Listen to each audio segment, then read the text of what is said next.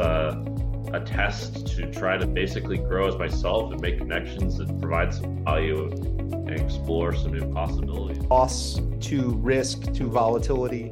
Stress is bad for learning. It's a good real world experience kind of thing.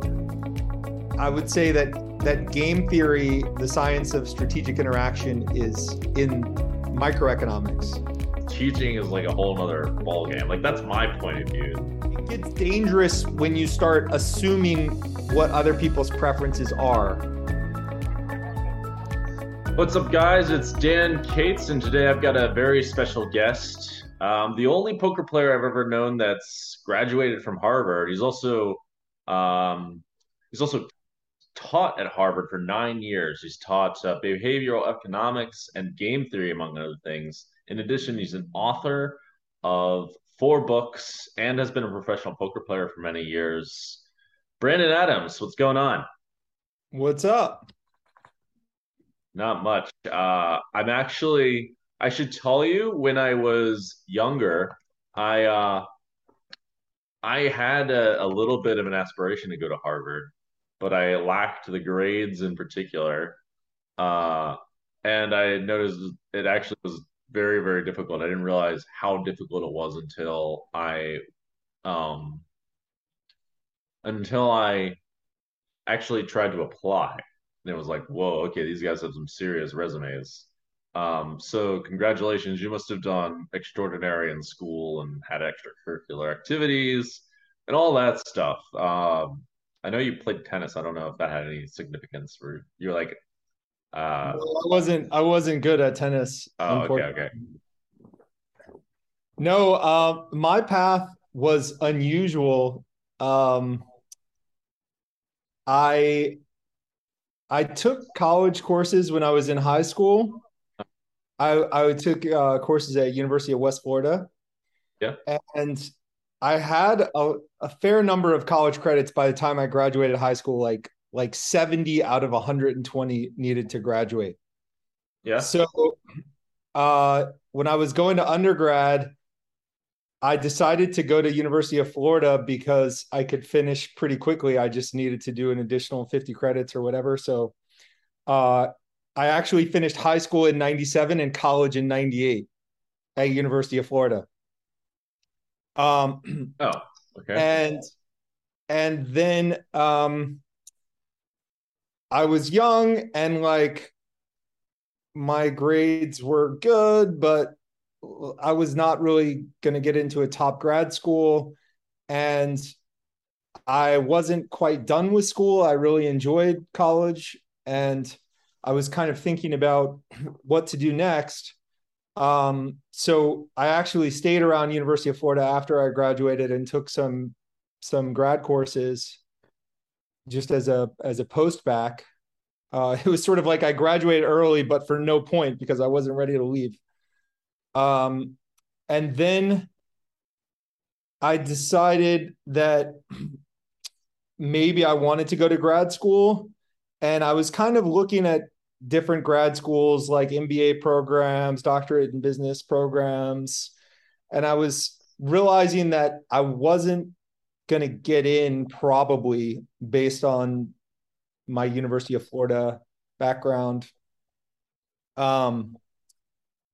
But I was a very like bad student in college in the sense that my attendance rate was under 5%. I was very studious. I read a lot of books. I spent a huge amount of time in the library, and I would often like work through the full textbook of a course that I might have like in the first week of the semester. But like I never went to class. So funny.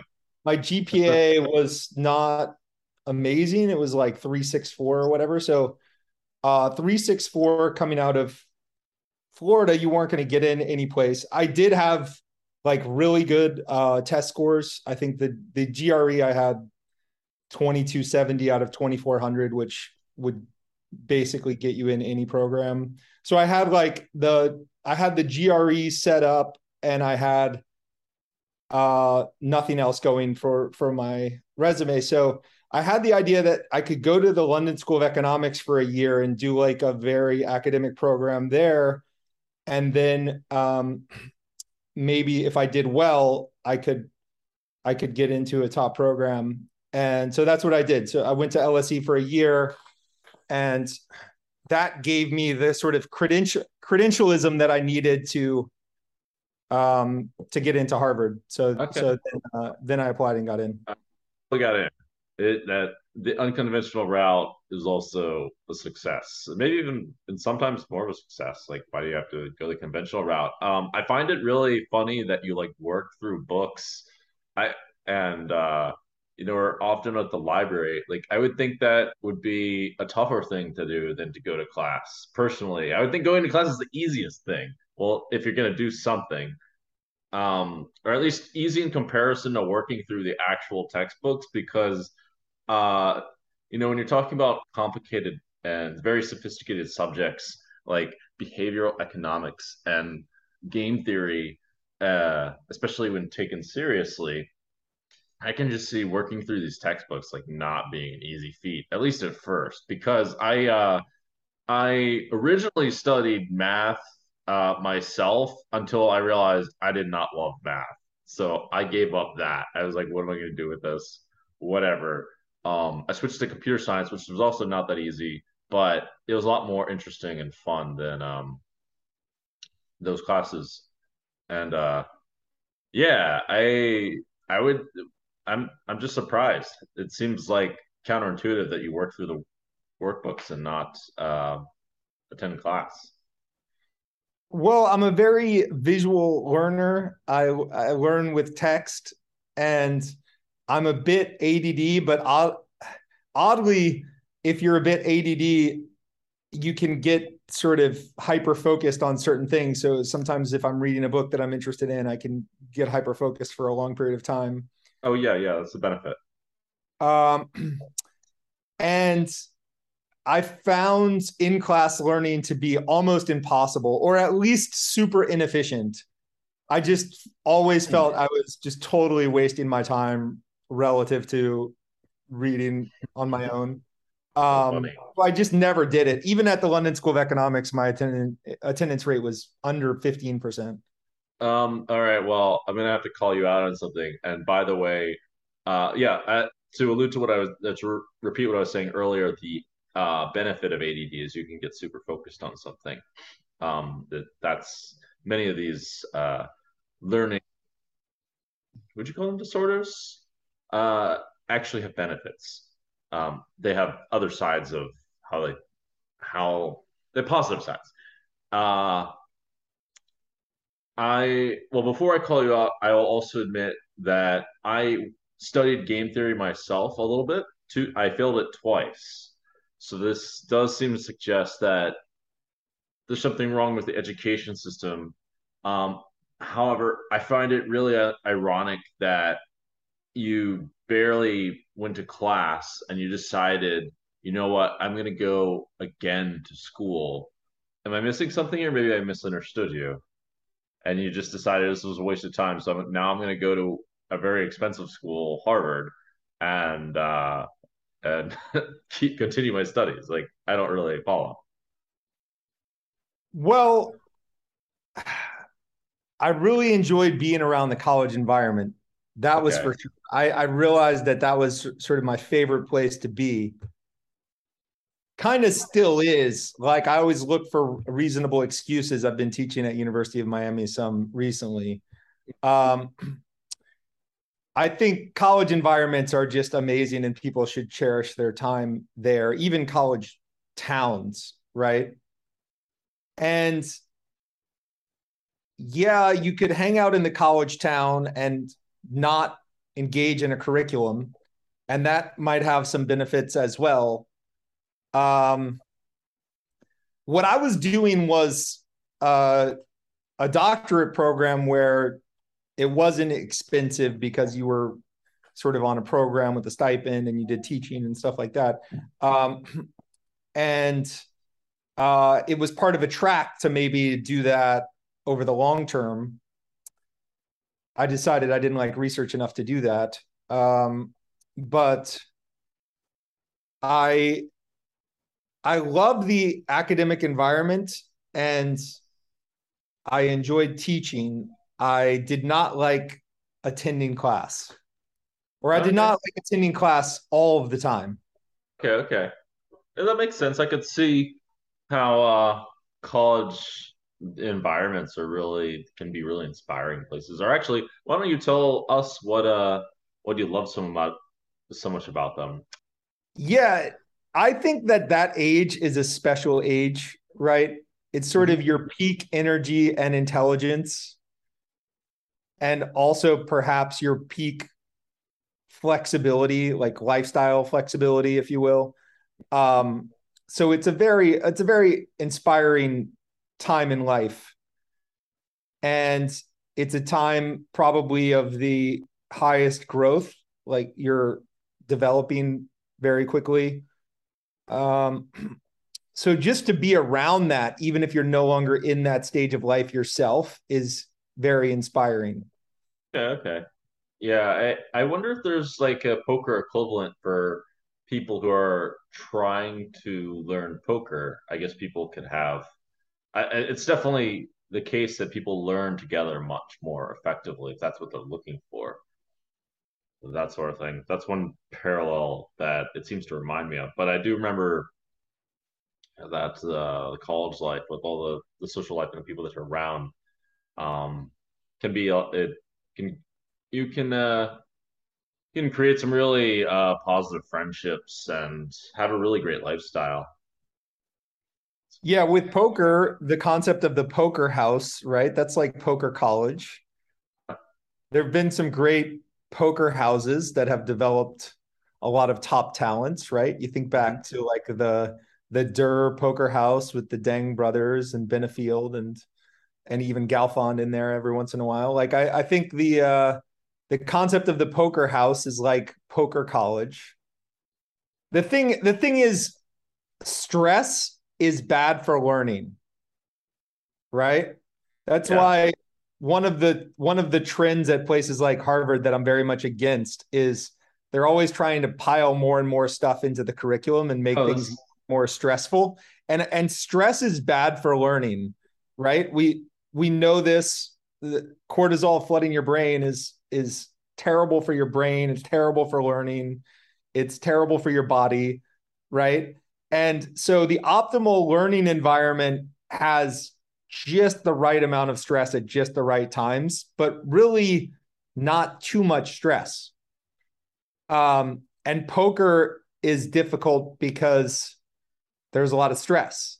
And Yeah. if you really wanted the ideal poker college, like for 1 year, you would set it up where you had a lot of smart people that committed to studying the game very hard together, but somehow they committed to spending 75-80% of their time actually studying and discussing, and only 20% of their time playing, because the playing causes a lot of stress that hurts the learning. Yeah, no, that makes a lot of sense. I found as I've piled more and more things on my plate, that I was actually doing it too much and it was overwhelming me in a lot of ways. I did have the logic that, even though, and I noticed you wrote a book on being organized for the not so organized person. I was not fundamentally very organized, and that's probably a problem that a lot of poker players can relate to. Um, but I have the logic that okay, well, all these hoops, these humps are sort of just things. They're just relatively humps. They can be things that can be um how do you say? They can be things that can be they what is stressful is relative in a way, in that like there's a lot of things that go on in your life, and the more that you push yourself, the more stress you can handle. Um, and I just figured all of them are humps, and I could just push myself through it, but it doesn't exactly work that way. I think there's truth to that side of things, but yeah, it's not healthy or effective to push too hard. I found is the kind of a frustrating thing. Um, I do want to talk about your books, by the way, because I am curious how you helped or decide or what sort of methods you had in dealing with not fundamentally being organized. Because, like I said, that's not a skill that really poker players need. And it might be one that a lot of them, especially if they're transitioning out of poker, uh, are or doing something out of poker. Like I know that your teacher uh, will have to learn to do something outside of poker. Yeah, for sure. I'll just make one point on the stress thing, and then we can talk books. Okay. I think I think stress uh, is bad for learning and is bad for health. I think that in poker you have sort of conditioning and you have stress, and they're similar, but there are some differences. Like you've been conditioned in a way to loss, to risk, to volatility, because each time you've experienced volatility, the next time you experience the volatility is not so dramatic for your mind, right? Yeah. Um, so that makes it look like stress is good for you in the sense that you overcome things, but stress in the sense of something that's causing the fear response, something that's causing the adrenal response, something that's flooding your body with cortisol, like that's sort of always bad for you. Right. Um, Right. Okay. so you want to minimize stress, but the conditioning that comes from experience makes it look like you have good stress resilience, or makes it look like stress is good for you, I guess. Okay. On the book side, um, yeah, I have four books. The bestseller is actually a poker novel that I wrote in 2005 called "Broke," a poker novel. Yeah. Um, it was just random stories that I made up based on things that I observed happening around that time. And that was a lot of fun. I haven't read it to see how it's aged. I hope it's aged pretty well. It was a lot of fun to write, and I think that sold a decent number of copies, like somewhere in the 5 to 12,000 range. Hmm. Oh wow, that's nice. Then I have a couple of books. Well, I have a textbook for my course in behavioral finance that sold very few copies, maybe like 500 or 1,000. Um, then I have Setting Sun, which was a book on the U.S. economic situation in the mid 2010s. That sold a fair number of copies. I haven't looked at the figures. And then Personal Organization for Degenerates, which was out in 2017, which has sold a pretty fair number of copies, especially strangely enough in audio, where it sold I don't know, some thousands of copies.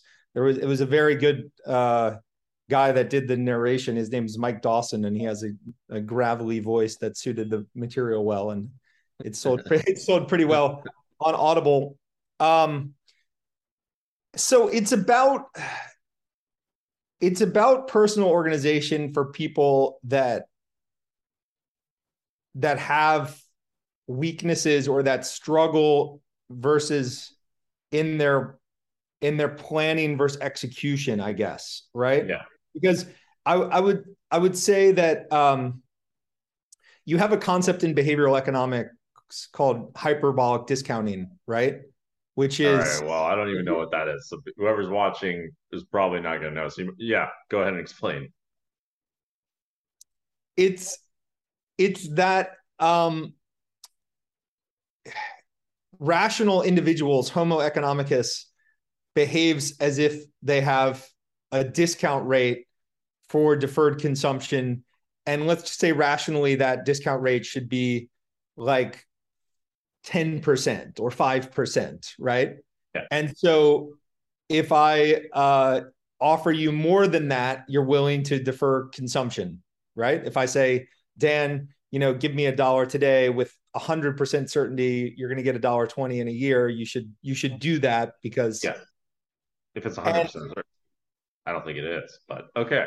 And then lifestyle decisions are also a form of deferred consumption, or there's a form of discounting involved, Yeah. right? Like, Yeah, sure. I mean, you can do that with your time too, I presume, and all sorts of currencies.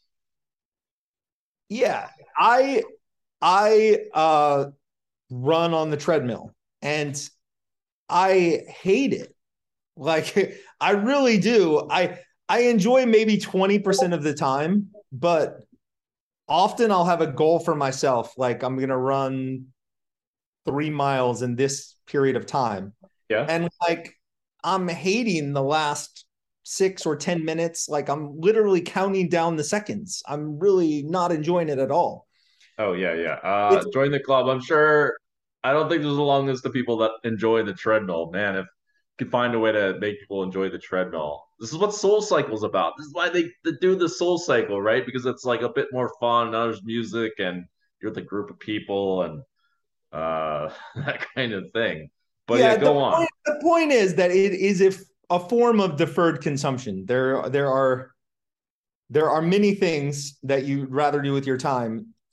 And even eating, there are forms of discount rate, right? Like the salad is best, and you know that the dessert placed in front of you is not kind of worth it.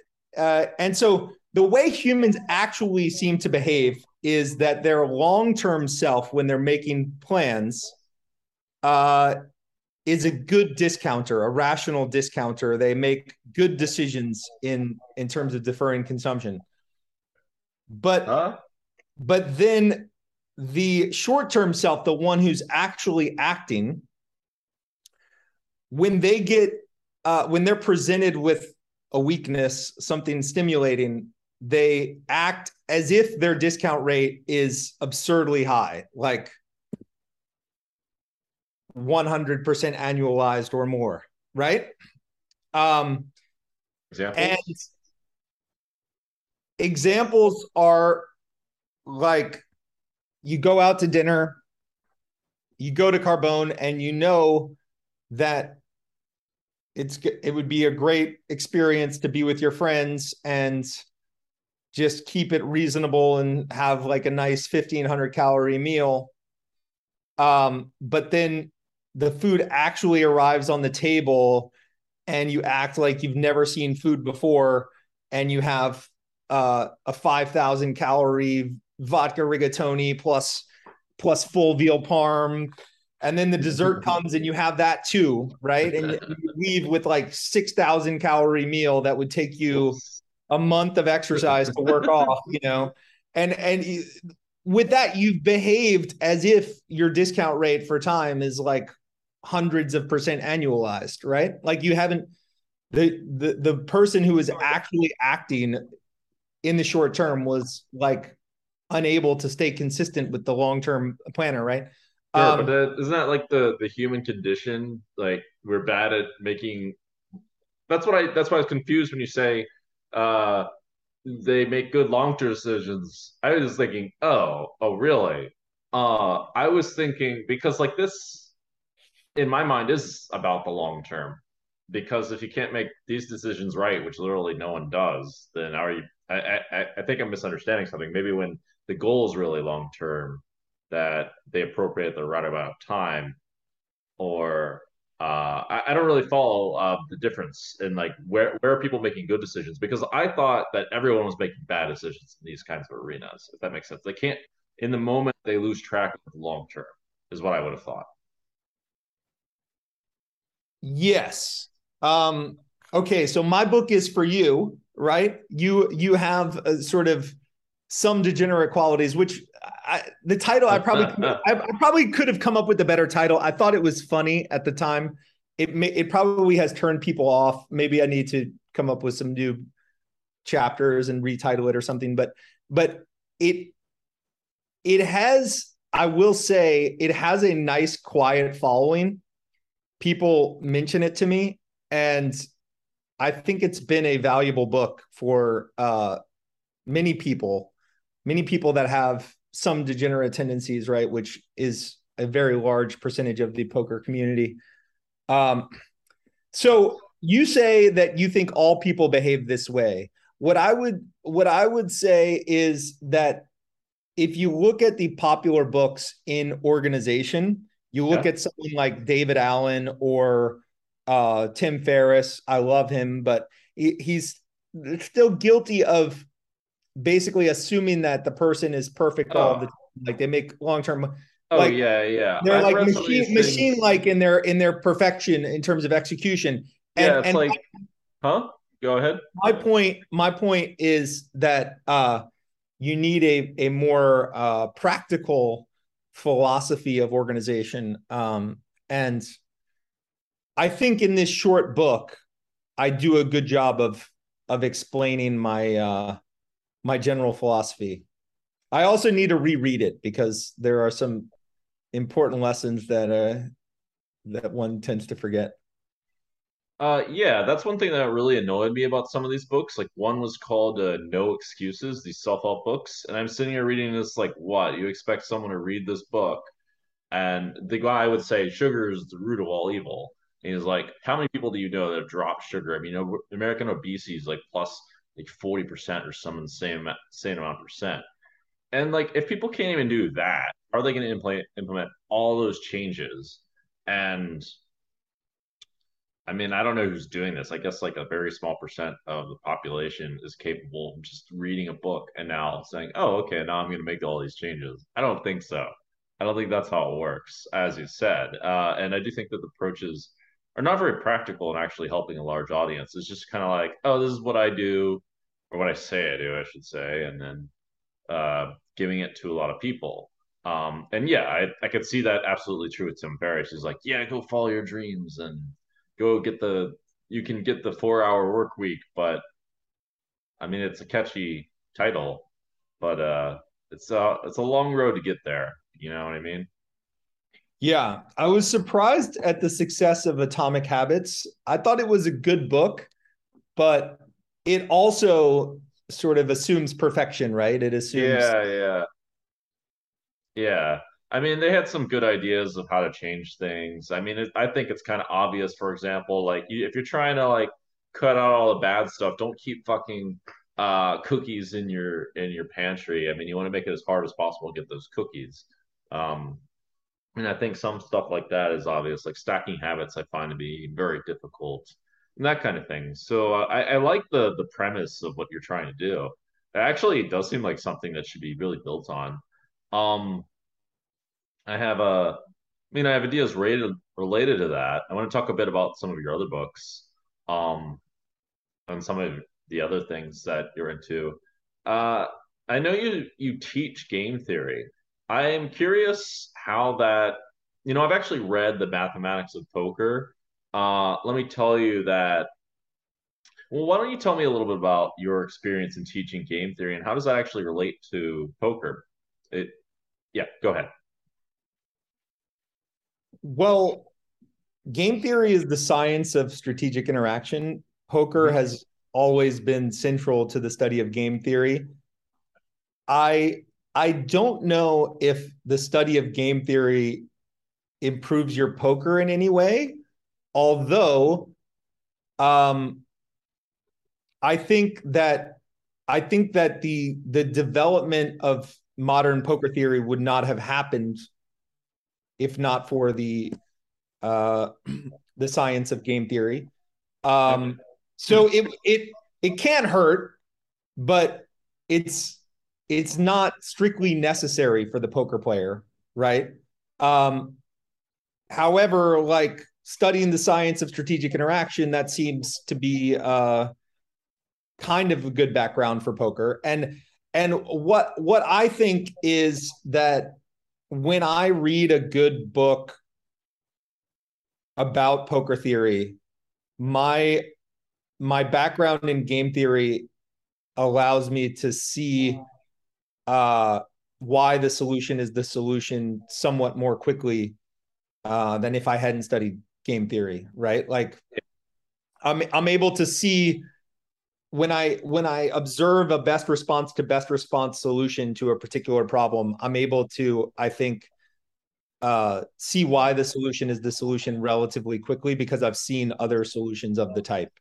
Um, and I when I read a book like, I don't know, a good no limit book, say Acevedo's Modern Poker Theory, or more recently when I was studying Heads Up PLO and I read Corey Mikesell's book on Heads Up PLO.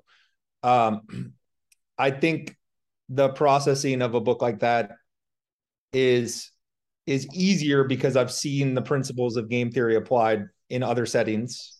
And I enjoy it, right? Like I enjoy working through Corey's book and seeing the solution to a particular problem and thinking about why that solution is the solution.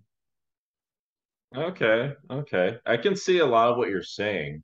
Um, I do think like knowing a bit of game theory is useful. I don't find like going through the mathematics like particularly useful. I find it really challenging to do that. And yeah, that kind of thing. But it is, I do find the solution or something like applied game theory interesting. And as you mentioned, or as I mentioned, excuse me, I failed game theory twice, is the funny thing. But I can see how it could be used, or how there's definitely like, I could see how because of game theory, poker game theory evolved. That makes a lot of sense.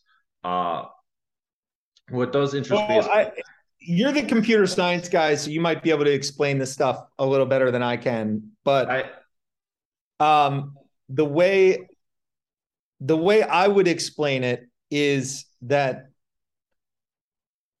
the science of game theory offered a way forward for solving games that turned out to be uh, not especially useful or not the best way to go.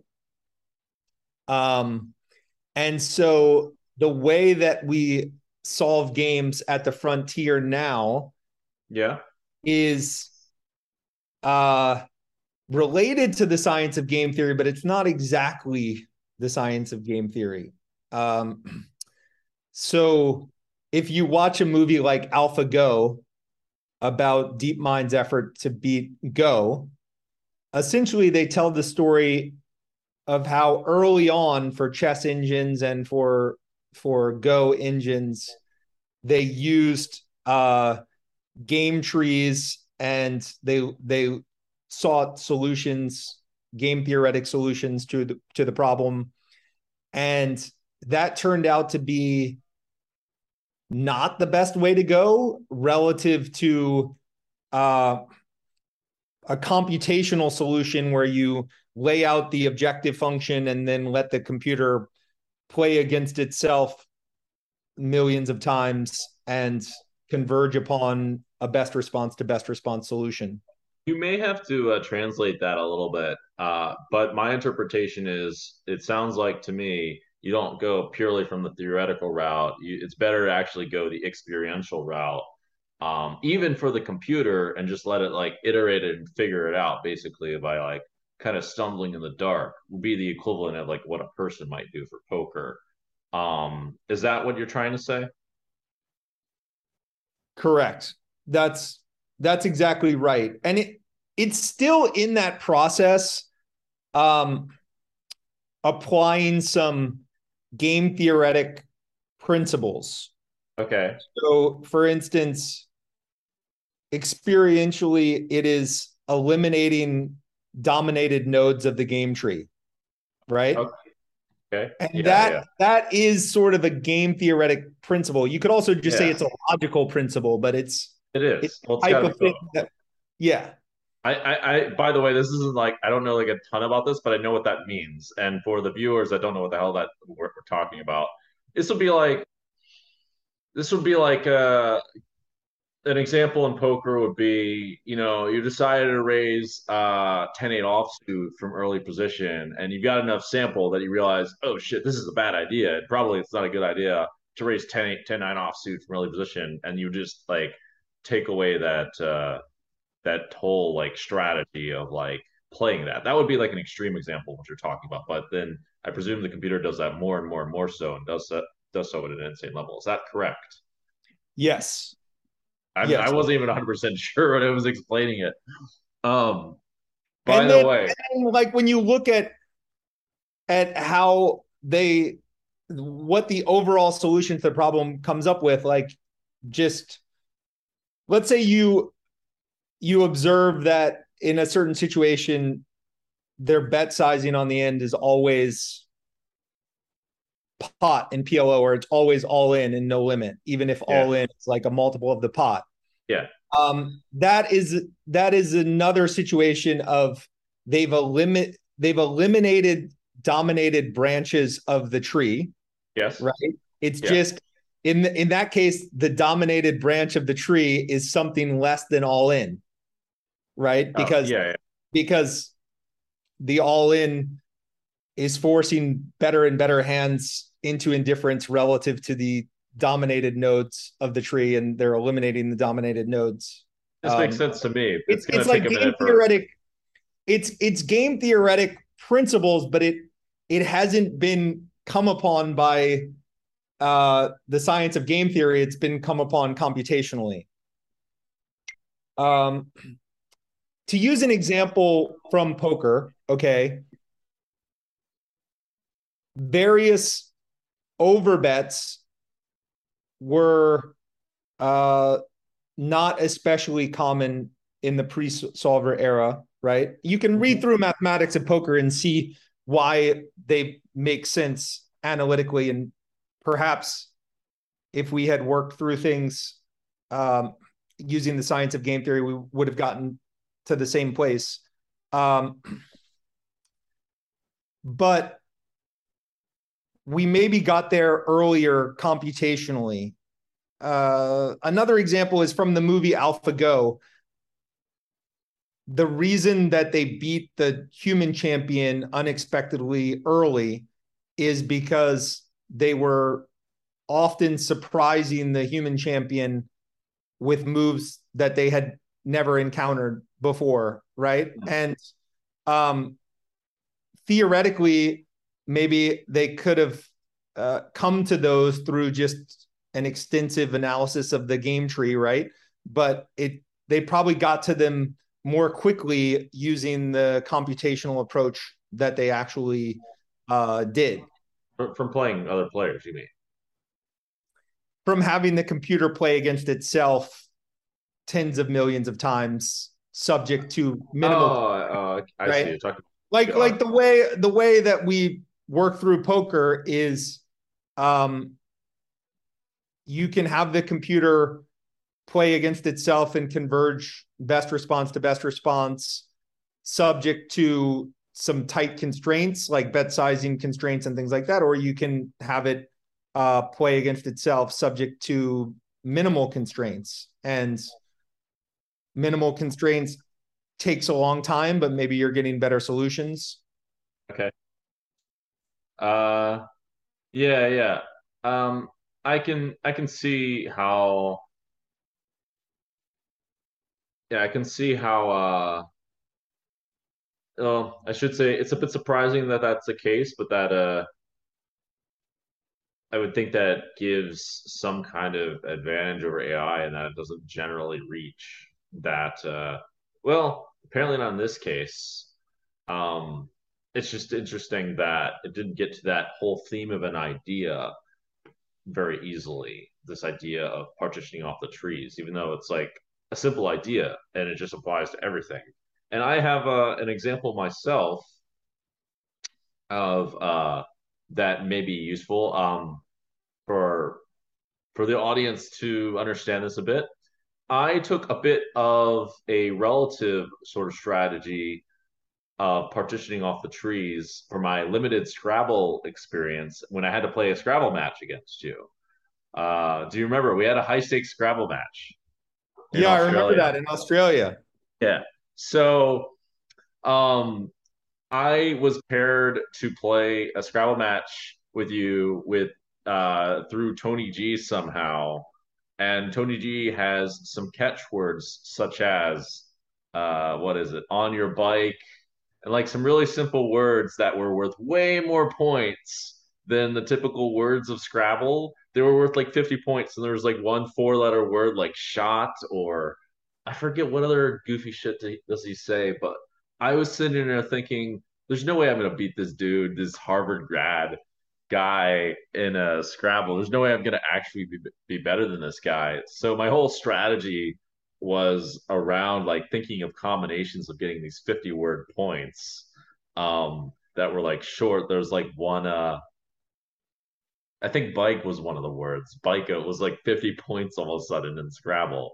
And so I was thinking, okay, uh how do I make it just bike, just put out bike or whatever and look for those kinds of combos of words. That was my strategy. To keep it really simple, I cut off all the other parts of looking for other kinds of words and looking for all these like convoluted words in general, these weird mix-ups. Um, I believe that applies, right?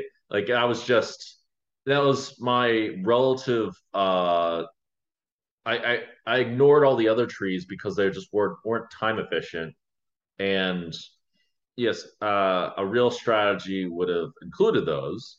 But I just, with my limited Scrabble experience, this was like a relative way for me to playing the most optimal way that I could against you. Uh, does Yeah, that fit? like a hack, Yeah. which is always a good way to proceed. By the way, I just want to say that I was all but dissertation in my doctoral program. So technically, I'm not a Harvard grad. You've said it a couple of times. So I just want to, I taught Oh, at Harvard for 9 years, but I didn't technically graduate because I was all but dissertation, meaning that I did all of the coursework but didn't finish the dissertation. well, I would think that teaching at Harvard for 9 years, how do you say it? uh, it supersedes the fact that you did not graduate. There's probably a lot more people that graduated that had no shot of teaching. Teaching is like a whole nother ball game. Like that's my point of view. I mean, graduating it by itself isn't like teaching is like a real world thing. Like to teach, you got to put together a curriculum. You have to public speak. You have to do all these things that a lot of people are just incapable of doing. Like period, or lack the courage or whatever to actually do. So the irony is, you've done something superior in my eyes than becoming a college graduate. This is like become a hard to get into Harvard is hard, but to actually graduate is probably like relatively not nearly as hard as actually getting in the first place. And even then, it's still like a commonly done thing. I appreciate that. Certainly, if you don't like research and you're a little bit ADD, it's hard to get through the dissertation phase. Yeah, The and moder- hey, dissertations are the hard to modern write. form of teaching is podcasting. So now you're a podcaster. How are you liking it? It's a good. No one's ever. No, people have asked me that a little bit. I'm liking it quite a bit. Uh, this was my way of trying to basically in some way I was trying to apply game theory actually to my whole life strategy, but I was failing in all sorts of ways. I still am not really 100% there, but this is a much more difficult subject. um I have a thought on that I want to ask you about, because I don't really we'll get to that in a second. But I'm mostly liking it, yeah. It kind of fits my personality in some ways. It also requires that it's like a soft push in the direction that I want to go in. I want to be a better person who's getting to know people, and in doing this, I'm getting to know you. I'm also building a connection with you. I also learning all of a sudden how to manage a team, which is what I want to do. It's like a cheap way to become like a leader of a team and practice those skills, and it's actually effective. It's like a real world motivator. It requires a small level of organization and commitment, things like that. So I actually am enjoying it, even though I'm not really succeeding in an extreme way anytime soon. It's good real world experience kind of thing. Um, it's this is me trying to effectively use what you were talking about, this method of like, I just think it's a better way to, from the game theoretical perspective of life, it's a better way to to try to satisfy multiple different objectives at once, and it forfeits a lot of inferior strategies, if that makes sense. It's like throwing myself into the fire a little bit, and also it's getting some, I guess you could say, some computations. Does this make sense? Sure. You use the word succeeding. What does that mean? So for me, I really enjoy podcasts as a consumer. Yeah, I love to listen to podcasts. So for me, my podcast is like a small contribution to that ecosystem. yeah, And it does cost a little bit to put out an episode. Maybe it costs a couple $100. yeah, And I don't have advertising. So there is a spend of $200 plus my time, I guess. And it does make it sometimes a struggle for motivation, but I've kept it up for a few years now. yeah. Um, I question what does succeeding mean, right? Like Succeeding means what is the objective? succeeding in the sense of a very superficial way of looking at things. Let's put it like this. Um, because actually, it's a good question.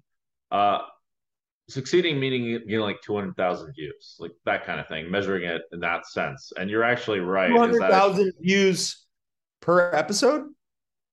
yeah, I'm nowhere near there. Yeah, but do you Uh, realize how elite that would be in the world of podcasting? Like an elite podcast, a top 1% podcast would be one that consistently gets 10,000 views per episode. really? 10,000. Yeah, that would be like an elite top 1% podcast. Wow. Okay, I didn't realize like that's 1%. Okay. Yeah, so you're comparing yourself to a universe of like the All In podcast or some big podcasts that are tens of thousands of dollars per episode. You can't compare yourself to stuff that's coming out as part of a podcast network where other podcasts are promoting them and things like this. Like 200,000 is in the stratosphere. Okay. Oh, that's good to know because well, all right. This is actually a common theme of error that's happening a lot today is that people see like these like extreme variations of success. And they're like, "Oh, that's the norm." And I didn't realize it was like that far away from whatever. I mean, I didn't like put two and two together. I didn't realize, oh, like getting that kind of viewership is like well over 1%. I didn't know that. Interesting. But yeah, it's good to know. Yeah, it's succeeding in all the ways that I think it's meaning to. It's hard to like measure growth, but the real uh risk, it's actually like this is risk in practice. This is a test to try to basically grow as myself and make connections and provide some value and explore some new possibilities and also to get people thinking about poker in a different kind of way. I'm going to talk a little bit about economics also. How does game theory relate to economics, or is this just like a totally? I mean, how different could it be? Like these topics seem like not that far away. Game theory, economics. I think there's like some kind. I know it utilitarianism was which was an area that was interesting to me is a subset of economics. I don't actually, I think it is related to behavioral economics. But basically, what I'm asking is how does all of what we're talking about relate to economics in your field of study? Is there like a direct crossover for you, or did you come about being interested in economics in another way? So you have two branches. You have microeconomics and macroeconomics. Yes. Microeconomics is very mathematical, and I would say that game theory, the science of strategic interaction, is in microeconomics. Yeah. Whereas when people think about economics, they usually think in terms of macroeconomics, like inflation and GDP and unemployment and all of that type of stuff. So I would say game theory is very much a part of economics, but it's a part of microeconomics, individual choice, individual behavior, individual maximization according to preferences. Um, and utility theory is part of microeconomics. Yeah. Utilitarianism is really branching into philosophy. Oh, It's uh, yeah. it's Jeremy Bentham. Yeah, I've read about his stuff a little. It's a it's a philosophy, uh,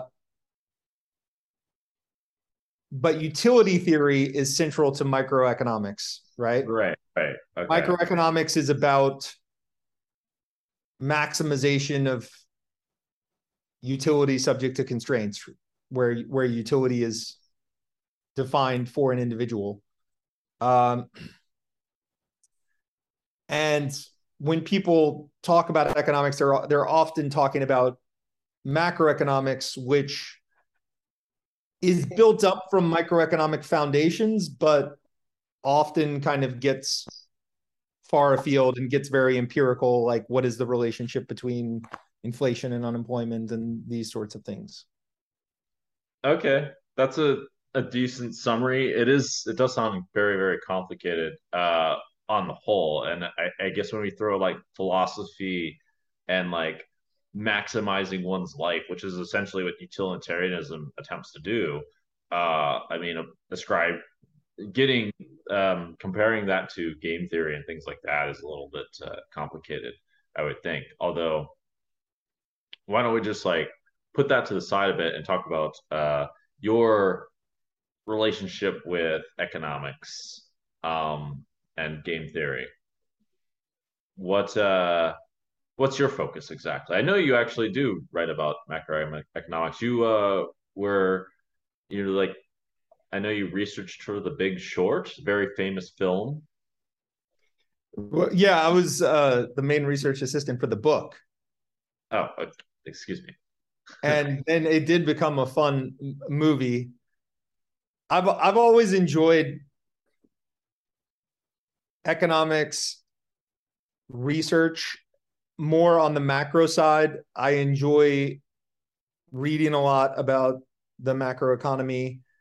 And I guess if you were to segment my podcasting interests, they're often in economics, finance, macroeconomics, politics. So that's an area where I do a lot of my reading.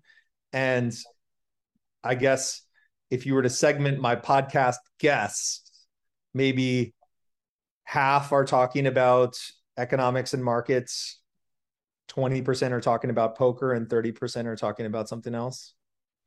Okay. It sounds like a very wide range of interests that's very daunting just for like how many areas of knowledge it's crossing over into, but it's also exciting for the same reason. Fear and excitement are actually quite related to each other.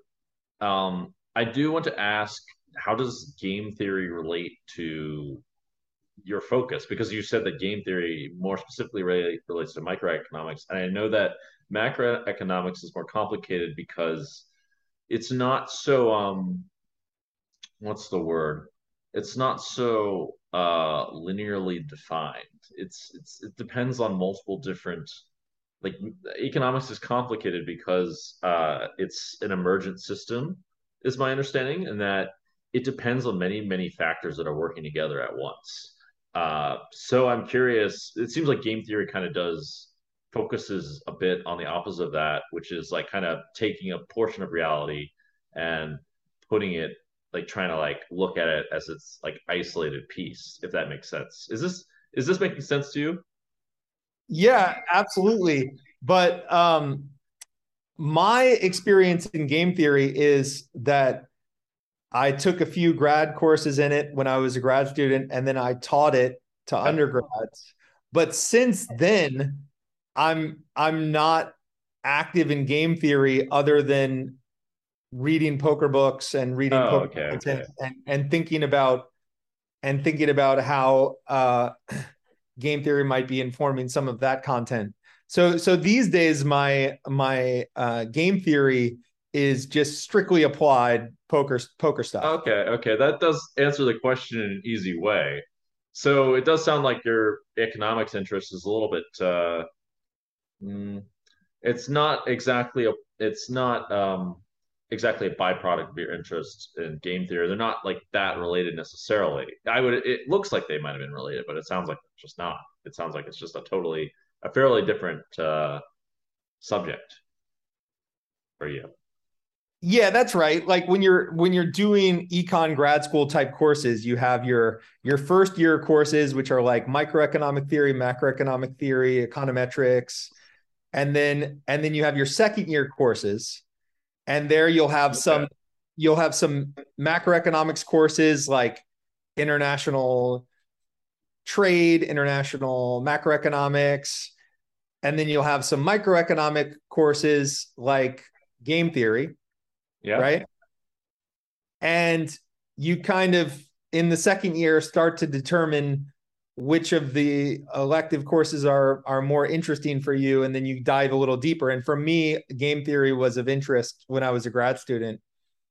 um, but it's not like I've had any ongoing research in that area. It was my progress sort of stopped after the teaching years, and then lately it's just for fun, if you will, just my applied work, my fun study in the poker streets. Oh, okay, okay. Yeah, makes some kind of sense. Games are supposed to be fun, so story checks out. I have an idea that I've been pursuing, and unfortunately, well, I want to throw it out there, even though it looks like it's going to need some reframing of sorts related to economics of sorts. Um, One area of interest that has interested me is the idea of applying game theory to, and this would cross over to utilitarianism to a degree, applying game theory to social behavior, if that makes sense. Like in poker, you can see that certain behaviors are more beneficial on the whole uh, than other behaviors. And this actually relates to what we were talking about earlier, which was this idea that people are not so good at making like these short-term decisions when considering the long run, if that makes sense. Right. I'm following. Okay. Uh, so an example would be a perfect example would be you're playing poker, you just get sucked out on by the fish, and you say, "Damn it!" and get really mad, and you're frustrated, and you don't know where to point this anger, and you point it at the VIP. Uh, in my mind, this is like, well, first of all, it's going to make the VIP or fish or whatever you want to call them not want to play against you in the future, which will hurt the game and you in the long run. In my mind, this is like the example that you gave me with the carbone dinner. You like somehow eat like $5,000 calorie or 5,000 calories, and it's going to take you months to work that off. And so you basically forfeit. Your hunger got the best of you, and so now um, you forfeit the long term goal for the sake of the short term. And in this case, it would be your anger getting the best of you, and you forfeit the long term EV, even in a just a pure monetary perspective, not to mention happiness or like being liked, for example. Do you see where I'm going with this? Yeah, my points of clarification are that you can be clear about your own preferences, right? Yes. So I can say, based on my own preferences, that if I go to Carbone and have the 6,000 calorie dinner, that is gluttonous, and that is me engaging in very short term behavior Yeah. that is not consistent with the way that I want to trade off things over time, right? Yes. Yeah, So yeah, I can say that that's hyperbolic discounting. That's giving into weakness on my part. That's something that I would like to change. yes, Um, and there's a danger when you try to apply your preferences to say something about someone else's behavior yeah. because you don't know their preferences. So I agree. you can think that maybe if you did know their preferences that might be uh hyperbolic discounting or whatever, but you don't know for sure. So in the anger thing, Yes, I would say if you do it, then you can make a strong statement and say that that was a mistake by me. That's something I would like to change about myself. yes. Right. I see exactly what you're saying. But you don't really we can point out when someone else does it that's probably, but we can't say for sure, right? And I just want to say, you've talked about utilitarianism. It really does get into philosophy because in economics, um, you really don't know others' preferences, right? Mhm. We can try to Yeah. uh, Well, people should. we can try to say that someone is likely to have logical preferences. We can see how their preferences are revealed by their actual decisions over time. Yes. Um, but it gets dangerous when you start assuming what other people's preferences are, right? Sure. And utilitarianism, it's a philosophy because it's sort of about the greatest utility for the greatest number. Yes. But it's historically been kind of a dangerous force because Oh, yeah, yeah. I could see. it leads to the concept of like the benevolent dictator, right? Yeah, exactly. I mean, it leads to this idea of someone deciding what's best for everyone and taking away human volition. Right. Whereas you think about, say, the US economic system, and we might have fewer highways and not quite the nicest airports in the world, but we do a good job of catering to people's preferences, as strange as they are, right? Like Yeah. just walk down Las Vegas Boulevard and it's like, is it ideal that sort of our GDP is spent on lots of rich food and highly alcoholic drinks and fancy shows and multi-million dollar wastes of water and things like this? Like, is that the ideal use of resources? Maybe not, but it does a great job of satisfying people's preferences, as odd as they are, right?